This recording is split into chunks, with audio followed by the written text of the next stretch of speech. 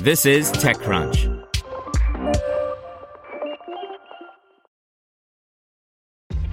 This episode is brought to you by ShipStation. You know, some things take a lot of work, like sending little robots to far-off distant planets. And just as that's challenging, so too is running a successful e-commerce business, especially when there's so much to do. So I want to introduce you all to ShipStation. Now, I love using ShipStation because of its easy-to-use dashboard, which makes managing orders and printing labels a breeze and super smooth. Oh, and the customer service is just out of this world. It's exactly what you need to help grow your business. Sign up for your free 60-day trial at shipstation.com/technews. That's shipstation.com/technews. Today's briefing is brought to you by NetSuite by Oracle, the world's #1 cloud business system. NetSuite gives you the visibility and control needed to make smart decisions and grow with confidence. Save time and money and gain agility and scale by managing your company's finances in one place in real time from your desktop or phone. Start today. Right now, NetSuite is offering valuable insights with a free guide, 7 key strategies to grow your profits at netsuite.com/crunch. Get your free guide at netsuite.com/crunch. I had COVID-19, but my tech guilt is worse. By Ziad Reslan. I've been infected with the novel coronavirus for at least 3 weeks. It started with my partner coughing and feeling very tired. A couple of days later, I started showing the same symptoms. As a medical professional, he was required to get tested, and I followed suit within days. We both tested positive and have been recovering at home since. The symptoms have been up and down over the past 2 weeks. After the first few days, the mild cough gave way to an unrelenting one, and the feeling of being tired gave way to being completely drained at all hours. My partner completely lost his sense of smell. A week into having COVID-19, we thought we'd turned a corner, only for more symptoms to manifest. The virus had made its way to my GI tract, adding nausea and an inability to keep my head up without throwing up.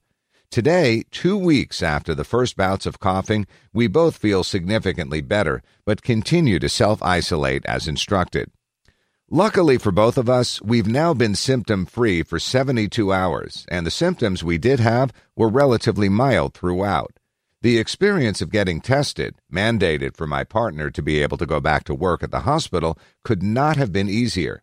I showed up at the hospital and was greeted by a doctor and 2 nurses. They took a sample and advised me on how best to self-isolate for the next few weeks. The whole thing took less than 15 minutes, and it was only 24 hours later that I got the call confirming I'd tested positive. My employer has been supportive throughout. They've connected me to support services, offered a number of leave options if I were to take time off to deal with the virus, constantly checked in on my prognosis, and even sent a work-from-home toolkit complete with a giant monitor, keyboard, and mouse.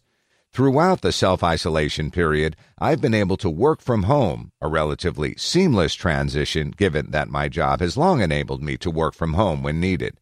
If I needed further health care, I can count on the many telehealth options available through my insurance. What all this cemented is how incredibly fortunate I am, unlike the millions of Americans now losing their jobs. While others have been unable to get tested, my entire testing experience was painless. I have the luxury of being able to work from home. I'm quarantined with my partner and my puppy, so I haven't gotten lonely. Because I'm still getting my paycheck, I don't have to worry about making the next rent payment. I'm able to have grocery and takeout deliveries left at my doorstep. If I were to take a turn for the worse, a major hospital is just down the street. This epidemic has laid bare the incredible differences in privilege within our society, including with tech. Long celebrated as representing the future of work, today thousands of gig workers have lost their main source of income with no paycheck to count on and no option to work from home.